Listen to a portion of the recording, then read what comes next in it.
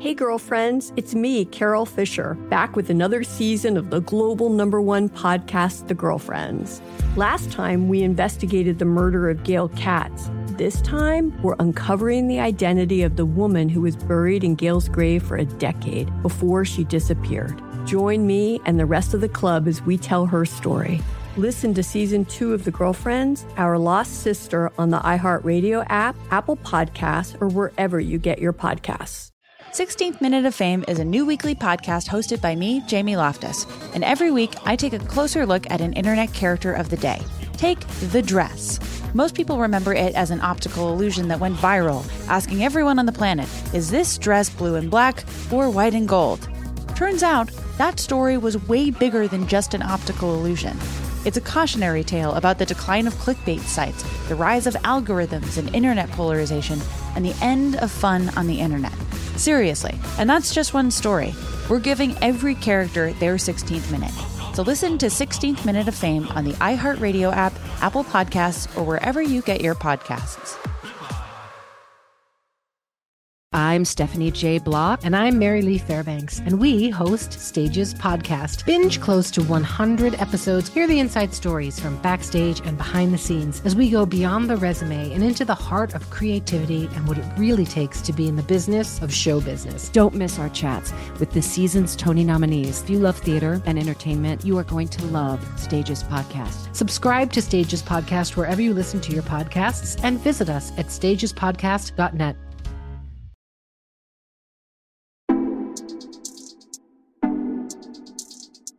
I just love that your memory of this is us locking eyes across a crowded room. Totally. Like, it really is like a romantic moment. Yes. I'm Jessica Bennett. And I'm Susie Banikarim. And this is In Retrospect, where each week we delve into cultural moments that shaped us. And that we just can't stop thinking about. Today, we thought we'd take some time to introduce ourselves. I think it would be fun to introduce each other, so let's try it. Yeah, actually, that's a good idea because I feel like it's easier to brag on behalf of someone else than it is to brag about yourself. And you have a really impressive bio. Well, same. I think it's really fun to look at friends' bios because I'm always like, wow, you're so much more impressive than even I think you are. So I'll do yours first. Okay. So Jessica Bennett started her career at Newsweek. I mean, you started your career a little bit before that, but that's where you had your first big writing job. And was a culture writer there for a long time. And then went and ran content for Tumblr for a short period of time when Tumblr was like really hot. Before, I guess, I mean, Tumblr's sort of back now, right? But it's a little it was back. Like Tumblr was trying to do journalism for a hot second, and it was the cool, hot place to be, and everyone was there. And then it became just porn. Yeah. And for now, a long time. And now maybe it's kind of back and retro. And I think it's like cool a retro again. thing now, but I remember being very impressed when you got that job. Yeah, it was a cool job. And it was a job that had never existed before, anyhow. Like, I was like, oh, of course Jess got that job. She's so cool. And then you went to the New York Times, and I think a thing most people know about you is that you were the first gender editor ever at the Times, which is very impressive.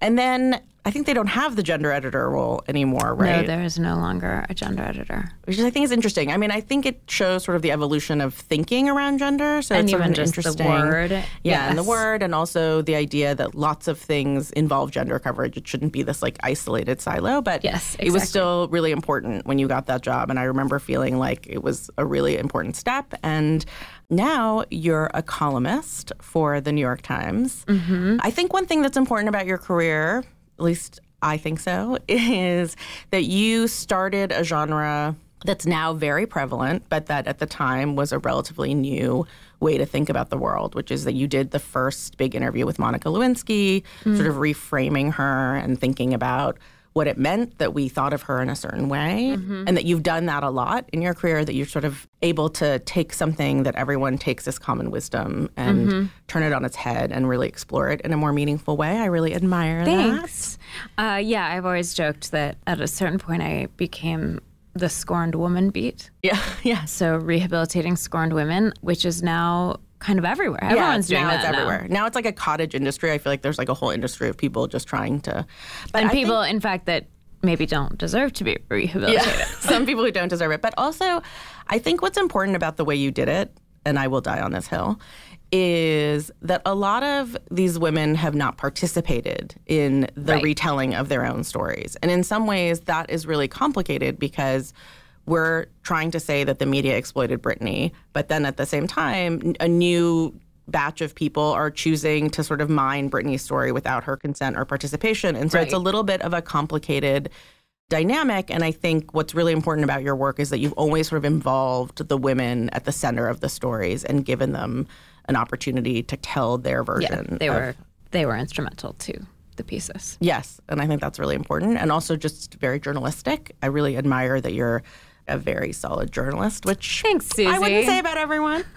And I think it's important to note that you wrote a great book called Feminist Fight Club about an actual feminist fight club you were in. So I'll let you describe that so I don't butcher it. But that book was amazing and was a bestseller. And then you wrote another book with the Times, right, called This Is 18? Yeah, the photography book where we documented the lives of 18-year-old girls around the world. Oh, amazing. I think I saw the New York Times piece, but like a bad friend, I didn't read that book. It's fine. It was a piece that then turned into an international photography exhibit and then ultimately became a book with interviews with the girls. Oh, amazing. Now I feel like I should pick that up. But I have 2 copies of Feminist Fight Club I would like to add, and I sent it to like everyone I know. So it's a great book. And if you have not seen it, or you have a daughter or a niece or someone in your family who you think is coming into their own, I think it's like a great book to give someone who is trying to figure out how to operate in the world. And in the working world specifically. In the working world specifically. And that's my little introduction. That's great. That was great. Yeah, was that good? I feel How'd like I do? I don't know that you even... Oh, I guess the only thing you missed is that I now teach journalism at NYU. Oh, right. To graduate students, a class called Reporting the Zeitgeist. Yes.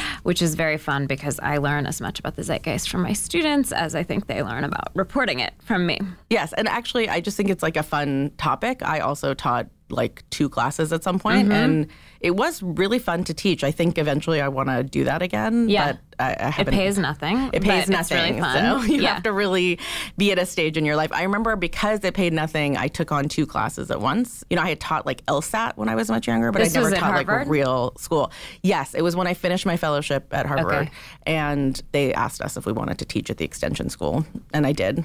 Let's go into your bio. Okay, I feel like I don't want to start your bio with Harvard because it sounds so snotty. Yeah, and that's also not it's who like you a very are. small percentage. So of let's like put that on pause. We'll come back to it. Okay, so Susie, you and I met about a decade ago, and we'll get to our whole meeting story. Our meet cute. Yes, our meet cute. But you were a really seasoned producer.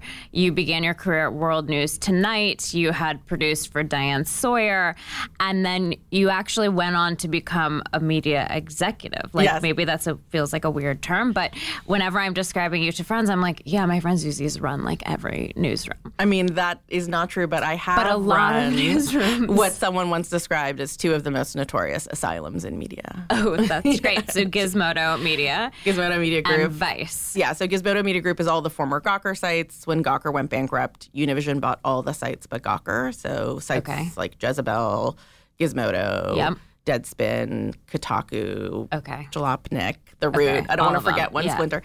So I did that, and then I did run the newsroom at Vice for 1 year. But my first job in journalism was not. Fun fact. Fun fact. Well, my first job in journalism was actually at NBC. I went to journalism school to change careers. I had been a management consultant. Oh, that's right. And then I was like, I need to do something meaningful with my life. And I went to journalism school for a year. And I got hired into this diversity program at NBC. And they would rotate you through all the shows. So I worked at the Today Show, and I worked at Nightly News. And at the end of the year, it was really low pay. It was like, even back then, it was so low. It was like $30,000, which I just remember going into credit card debt that year. Yeah. And when the year was over, they offered me a job at the Today Show, but it was like for $35,000. Something like I was just like, that's untenable for me. Yeah, in New York. And somehow I got connected to someone who was starting a new show called Wife Swap. And I worked as an associate producer on the first year of Wife Swap. Wife Swap. Yes. It's great. There's a lot of high-low in your bio. Yes, there's a lot of high-low. And, it's funny because sometimes in my career, there have been points in my career where people have told me not to talk about the low. Like where people have been maybe you don't want to tell people about Wife's Law. And I've always rejected that because I think it's part of what makes me an interesting producer and an interesting journalist is that I really embrace a lot of variable projects. Yes. And I actually think that's one of the subjects that we bond over. Like that's a lot of what we're trying to do here, which we'll talk a little bit more about. But it's looking at some elements of quote unquote low culture in a smart way and a meaningful way. Okay, let's not forget the documentary that you produced and directed about Donald Trump and the political press called Enemies of the People. Yeah, so I did this fellowship at Harvard, which all my friends are going to die that that's how we started this conversation because they just love to give me shit about this. Like, they're like, oh, is this your Harvard magazine? Yeah. Like, where's your Harvard mug? They just think it's so funny because I'm not actually the kind of person you would associate with that. You went to Barnard, right? I went to Barnard undergrad. I went to Columbia for grad school. We're like a Barnard-Columbia family through and through, which I guess is also obnoxious. I mean, I just come from a family, like we're an immigrant family. So those things were so important to my family, Immigrants from Iran. Immigrants from Iran. I'm Iranian. So I did this fellowship and then I came back to New York and I had my first executive job or management job is probably more correct. And I was working at this small place and it was like the vanity project for like a very nice, rich Israeli billionaire. Okay. I mean, I'm sure some people don't think he's very nice because I don't know how you become a billionaire by being very nice, but who, had just started this project and was paying us pretty good money. And we had a lot of really cool people who were working with us, people I still keep in touch with and who've had amazing careers. That shop was called Vocative. It no longer exists. Right. I remember that. Wasn't I a consultant there for like 1 second? I think you were. Yeah. I don't know that You actually introduced me to the person who hired me there. Okay. I don't think I actually consulted on anything, but or received a paycheck. Anyway. But so that was winding down. It became clear that he was like, oh, wait, you can't make any money in media. And I was like, I could have told you that, but thank you for keeping me employed for a few years. And I had a friend who was running the Shorenstein Center at Harvard, and I just love how many times I've had to say that word. It's like a media and politics policy center that they have, and he approached me and asked if I was interested in doing a project. Okay. And initially, I pitched an oral history, like a written oral history, because we had been covering the Trump campaign kind of tangentially. Like we were really focused on technology in that newsroom. So we weren't like a general politics shop and we didn't send someone out to cover it. And I just watched all these people I knew making really hard decisions about how to cover that campaign. Yeah. And I just did not think I would necessarily have done a better job. Like it just seemed so hard to cover that campaign and know how to do it because Trump just changed the playbook so much and people were constantly playing catch up. And I was just curious. It was in 2017 and I was genuinely curious to just interview all these people I knew about what it felt like to be in the eye of that storm. Because so many things happened every day during the Trump presidency that it was easy to like forget what had happened the week before. Right. And so this friend of mine came back to me and said, what if we made a film? And so that's how the documentary happened. It was like very lucky, to be honest. Like I feel really lucky to have had that opportunity. And people can still watch it. Oh, Enemies of the People on YouTube.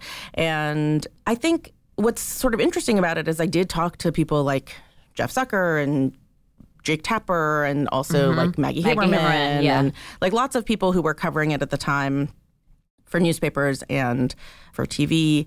And I think the thing that's interesting is now we're getting to another election. Yeah.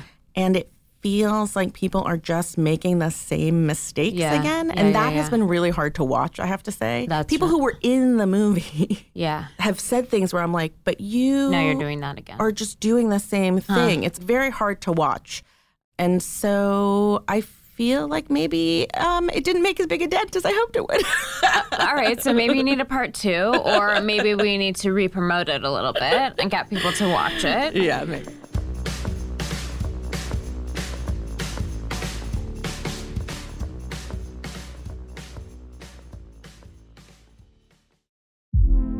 Hey girlfriends, it's me, Carol Fisher. I'm so excited to tell you about the brand new series of The Girlfriends. In season 1, we told you about the murder of Gail Katz at the hands of my ex-boyfriend, Bob. At one point, a woman's torso washed up on Staten Island and was misidentified as Gail. She spent 9 years in Gail's grave, and then she just disappeared. It's almost like it's become this moral obligation to find her. And that's what we're going to do. Find this missing girlfriend and tell her story. With the help of some of your favorite girlfriends from season 1, like my producer, Anna. Oh my God. My friend, Dr. Mindy Shapiro. Hi, it's Dr. Shapiro, and I'd like to speak with the Deputy Medical Examiner. And of course, Gail's sister, Elaine Katz. Having no closure, it kills you. Join us as we try to solve a 35-year-old cold case. It's not going to be easy, but it's going to be one hell of a ride. What? I can't believe this. Listen to season 2 of The Girlfriends, Our Lost Sister on the iHeartRadio app, Apple Podcasts, or wherever you get your podcasts. 16th Minute of Fame is a new weekly podcast hosted by me, Jamie Loftus. And every week, I take a closer look at an internet character of the day. Take the dress. Most people remember it as an optical illusion that went viral, asking everyone on the internet, is this dress blue and black or white and gold? But there's way more to this story than that.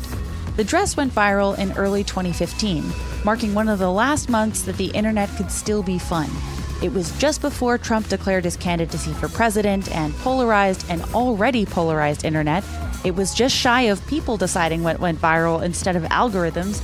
And it was just shy of celebrities realizing that they should never, ever tweet. It's more than a character of the day. It's an entire moment in time bottled in a little, well, either blue and black or white and gold package. I'm not relitigating it again. You cannot make me. And that's just one story. We've got a million. So listen to 16th Minute of Fame on the iHeartRadio app, Apple Podcasts, or wherever you get your podcasts. Hi, I'm Willa Paskin, the host of Decoder Ring, Slate's podcast about cracking cultural mysteries. On Decoder Ring, we dive down rabbit holes and obsessively explore questions hiding in plain sight. Like, why has slow dancing gone out of style? And when did we all become obsessed with hydration? And where did the word mullet, to describe a hairstyle, come from? That's Decoder Ring, named one of the best podcasts of 2023 by the New York Times. Listen to new episodes every 2 weeks and make sure to follow us so you never miss one.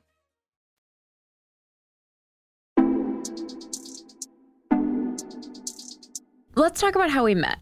So I was at Newsweek, and that was my first real job out of college. I'd done, as you did back then, a bunch of unpaid internships. I was working in a bar to actually pay my rent. And then I finally got hired at Newsweek, and I spent a number of years there.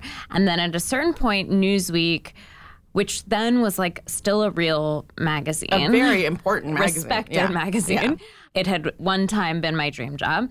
It got put up for sale. It was put up for sale by the Washington Post Company, which owned it, and it was sold to a 90-year-old man named Sidney Harmon for $1 plus debt. And then he died. Right. And so it was do we have jobs? Do we not have jobs? And then Tina Brown came forward and was going to edit the magazine. And Tina Brown was running the Daily Beast. Had you worked at the Daily Beast at that point? No. So what happened was I interviewed at the Daily Beast. And then I turned in notice at ABC News, which is where I was at the time. And by the time I started my job, a month later, the merger had merged. happened. Yeah. Okay. And so it was always referred to as this marriage of brands. Yeah. And all of the Newsweek reporters who had to add Daily Beast into their email addresses. So I was Jessica.Bennett at Newsweek.com. And then suddenly I was Jessica.Bennett at NewsweekDailyBeast.com. Try spelling that out to someone who needs to email you. They were like, what in the hell is this? We were like, we hate this. Yeah. It was definitely not a happy marriage. It was not a happy marriage. But in my recollection, I don't know, it was a couple of weeks after this merger occurred. We were now all in the same office, and Tina Brown was putting on her Women in the World conference, which was this big event, live journalism event. It was at Lincoln Center, I think? No. So the year we did it, eventually it would be at Lincoln Center. But the year we did it, it was at some hotel in Midtown called the Millennium. Oh, that's right. Okay. Across from a barbecue place. And so I specifically remember being in some sad small hotel room where all the producers were. And It was absolute chaos. Someone was crying. There were papers being thrown. Someone had dropped out. I was being asked to produce a live journalism thing. I didn't know anything about production at that point. And you were in there. And at one point, we didn't know each other. And we just looked at each other and we're like, what the fuck? Is this as crazy as it seems? I just love that your memory of this is us locking eyes across a crowded room. Totally. It really is like a romantic moment. Yes. And then I think you might remember it differently, but then in my recollection, we left this room and we're like, do you want to get coffee? Can we talk about how insane this is? So the slight difference, I think that is kind of how I remember it, although I don't have quite as romantic a moment. But what I remember is that I started, and literally I had to go to the Newsweek offices, which I had never seen, for my first day to get my paperwork. And on my way up to get my paperwork, I was in an elevator with two people who had just been laid off from the tech team. Oh, wow. It was very dark, intense. And I get there, and this guy introduces himself to me, who would be Ramin Satuda, one of our close friends, who is now the editor-in-chief of Variety, but at that time was your work husband and a writer at Newsweek. And he was like, are you Iranian? And we bonded over that. Okay. And then he was like, oh, are you going to Women in the World? You have to find Jess. She'll make everything better. And I was like, okay. And so I do know that at some point we met, and I was like, oh, you're Jess. So I was looking for you, but I don't think you were looking for me. Oh my God, but I didn't know I was looking for you. You didn't know, but you were. Oh, wow. This is so embarrassing for us. It's like, get a room. But also, I do remember getting there and being like, everyone is crying and screaming. It was a very crazy atmosphere. Yes, things being thrown. Yeah. Really, really wild. For some reason, that conference just made everybody crazy. It was like a pressure cooker. And all around it, people were being laid off. The magazine was like, are we going to even print anymore? What is going on? What is my job? When I started there, I hit kind of the tail end of it in that, we were still in the old building. It had this beautiful view of Central Park. I had my own office when I got a promotion.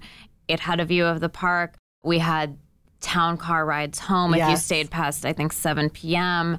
On Thursday nights, there was this beautiful catered dinner that would be up on the 18th floor with a view of the city. And it was wine and whatever, drinks and 3 courses, foie gras, whatever. Yeah, anyway, I definitely did not get any of that. That got cut very quickly, but for a moment, it was really crazy. Yeah. And also, at magazines, the editors used to have their own standing, town car that would take them to and from their jobs. And in TV, it was the same way. The hosts and the executives all had cars waiting outside. Now they don't do it that way. It's just totally. I mean, that was the only office I will ever have. Only private office I will ever have. As I sadly work from my bed now. Yeah. I mean, even when I ran things, I didn't have my own office. That's just not the world we live in anymore. So let's talk a little bit about what we're both doing. The world we do live in. We do live in now. We're kind of where we are. So yeah. What are we doing now? I mean, we both work from home. Yes. I have a dog, and I'm sort of torn, as we've discussed, between my former ambitious self and wanting to be a freelancer and do different things. And this podcast is part of that. And just kind of chill. Yeah, so it's interesting because I always think of you as more ambitious than I am. I don't think that was so always funny because true. You were an executive, an actual executive. I know. It's a really weird just thing a about writer. Me. I know, but I feel like you have ambitious goals and things you want to do, and I feel like I kind of just rode this wave, I never had a plan. I just went from thing to thing and hoped for the best, and sometimes it was the best and sometimes it was the very worst. But I definitely feel like I have shifted and changed a lot. I mean, I think a lot of people say that about the pandemic, and I think the pandemic was part of it, but I think also running newsrooms in this media environment is really heartbreaking. Yeah. It's your job is to cut. Yeah, your job is to cut, and I've had to do layoffs almost every year of my career for the last, I don't know, 5 or 6 years, maybe longer. So it is hard to imagine having the heart for that anymore, which is why I'm doing other things. I work with The Meteor, which is also the executive producer of this show, which is a company started by Cindy Levy, who is a former editor of Glamour, and it's a gender equity media organization. I'm an editor at large there, and I'm doing this podcast. And I love this because I feel like I'm actually doing something creative. Yeah. I'm actually trying to make something, and it's new and it's challenging and it's hard, which I like. But you're in it. I mean, I think we've talked about this before, but after being an editor for a number of years, I was just like, I don't want to be in management. Like, that's it's not my skill set. That's not what I want to do. I have a lot of problems of my own, and solving other people's problems is like not a thing that I love or am particularly good at. But okay, so this, of course, led us both to this podcast.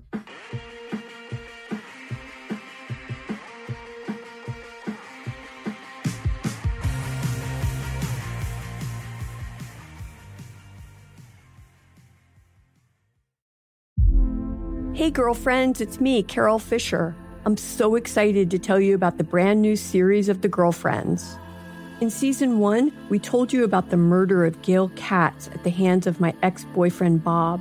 At one point, a woman's torso washed up on Staten Island and was misidentified as Gail. She spent 9 years in Gail's grave, and then she just disappeared.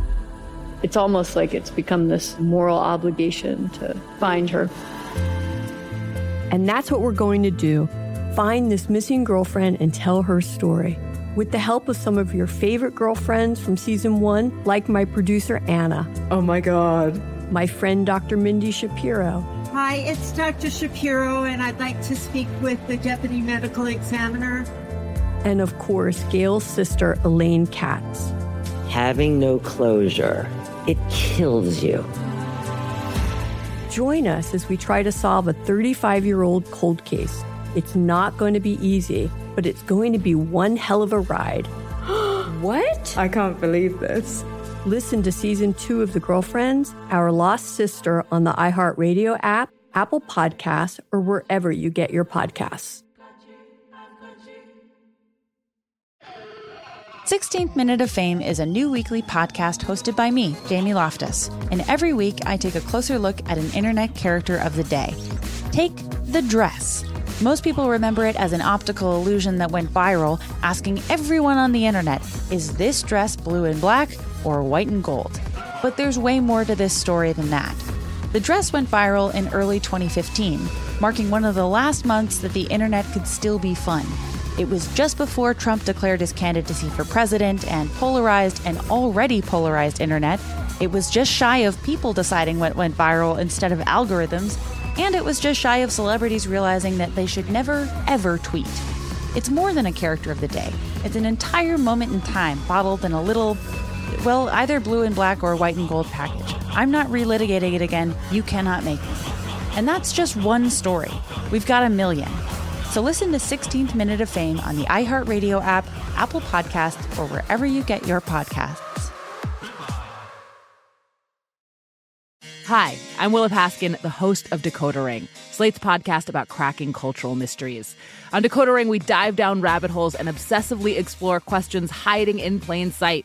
Like, why has slow dancing gone out of style? And when did we all become obsessed with hydration? And where did the word mullet, to describe a hairstyle, come from? That's Decoder Ring, named one of the best podcasts of 2023 by the New York Times. Listen to new episodes every 2 weeks and make sure to follow us so you never miss one.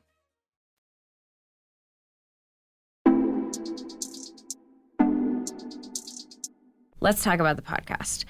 I recall that I was in Palm Springs on vacation with a couple of friends, and we were in a marijuana shop, as you do. And I got as a one call, would be in California. As one would be, although now in New York also. But not as good. Not true, and not at that time.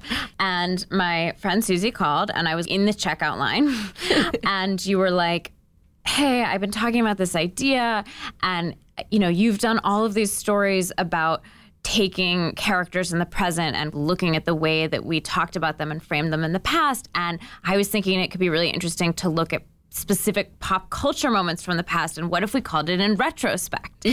And I said, oh my God, that's the perfect name for this thing that I've been kind of trying to articulate and have been swirling around and have been really interested in.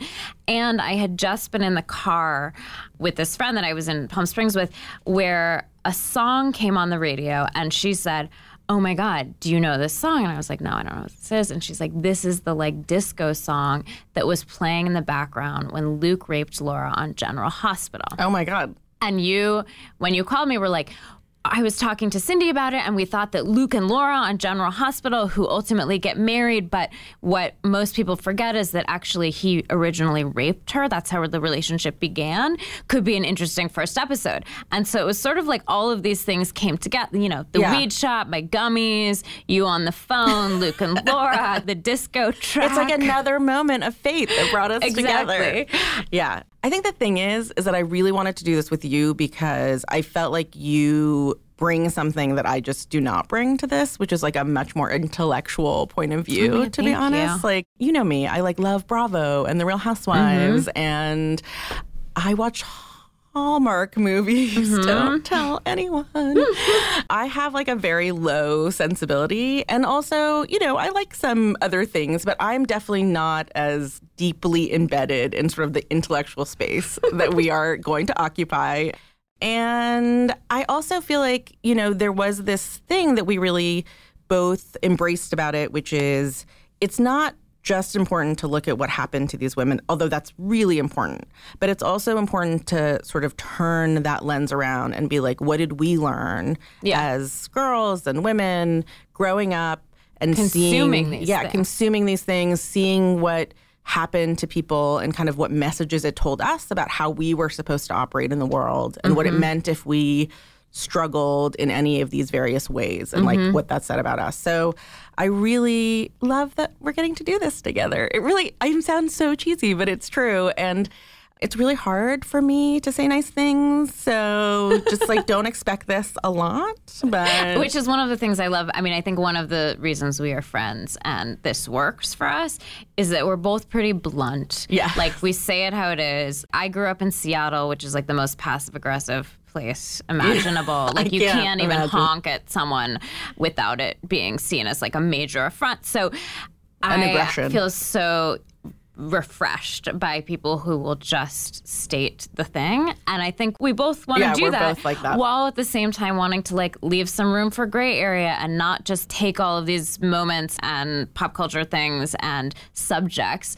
that happen in the past and proclaim them quote unquote problematic and thus forward nobody shall enjoy them ever again. Like it's not that simple. It's not. And I think also I'm very much a product of the pop culture I consumed. Yes. And I don't think that's a bad thing. You know, like I'm sure there are some messages I internalized that, well, I know there are some messages I internalized that I shouldn't have.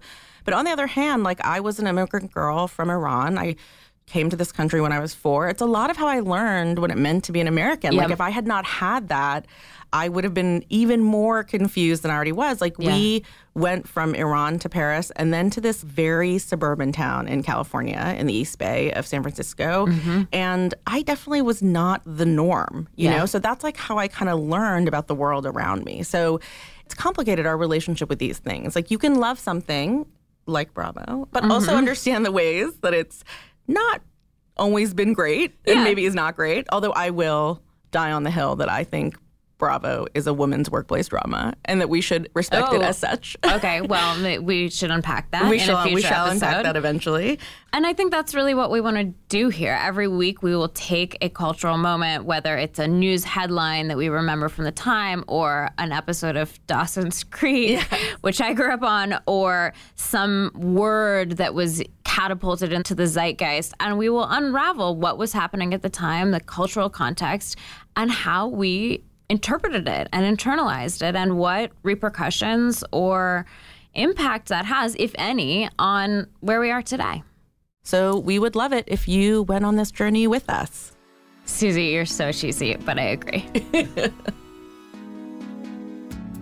This is In Retrospect. Thanks for listening. Is there a cultural moment you can't stop thinking about and want us to explore in a future episode? Email us at inretropod@gmail.com or find us on Instagram at inretropod. If you love this podcast, please rate and review us on Apple or Spotify or wherever you listen. If you hate it, you can post nasty comments on our Instagram, which we may or may not delete. You can also find us on Instagram at Jessica Bennett and at Susie B. NYC. Also, check out Jessica's books, Feminist Fight Club and This Is 18. In Retrospect is a production of iHeart Podcasts and The Meteor. Lauren Hansen is our supervising producer. Derek Clements is our engineer and sound designer. Sharon Attia is our researcher and associate producer. Our executive producer from The Meteor is Cindy Levy. Our executive producers from iHeart are Anna Stumpf and Katrina Norvell. Our artwork is from Pentagram. Additional editing help from Mary Dew and Mike Coscarelli. Sound correction and mastering by Amanda Rose Smith. We are your hosts, Susie Banikarim and Jessica Bennett. We're also executive producers. For even more, check out inretropod.com. See you next week.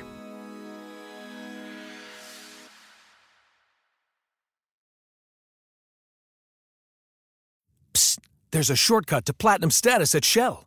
To saving 10 cents per gallon on every fill every day. Just fill up 6 times with Shell V-Power Nitro Plus Premium Gasoline, and it's yours. Plus, you'll rejuvenate your engine. Get ready to level up performance, rewards, and savings.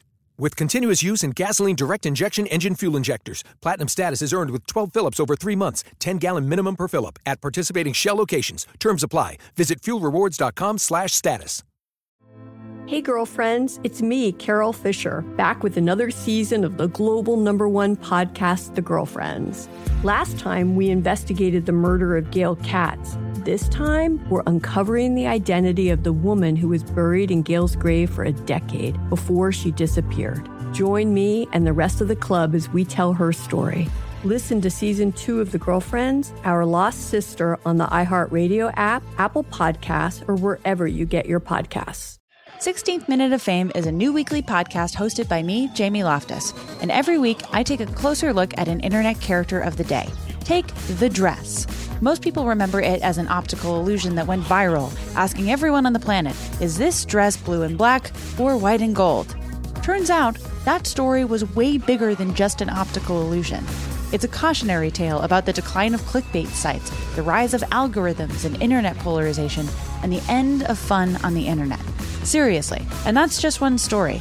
We're giving every character their 16th minute. So listen to 16th Minute of Fame on the iHeartRadio app, Apple Podcasts, or wherever you get your podcasts.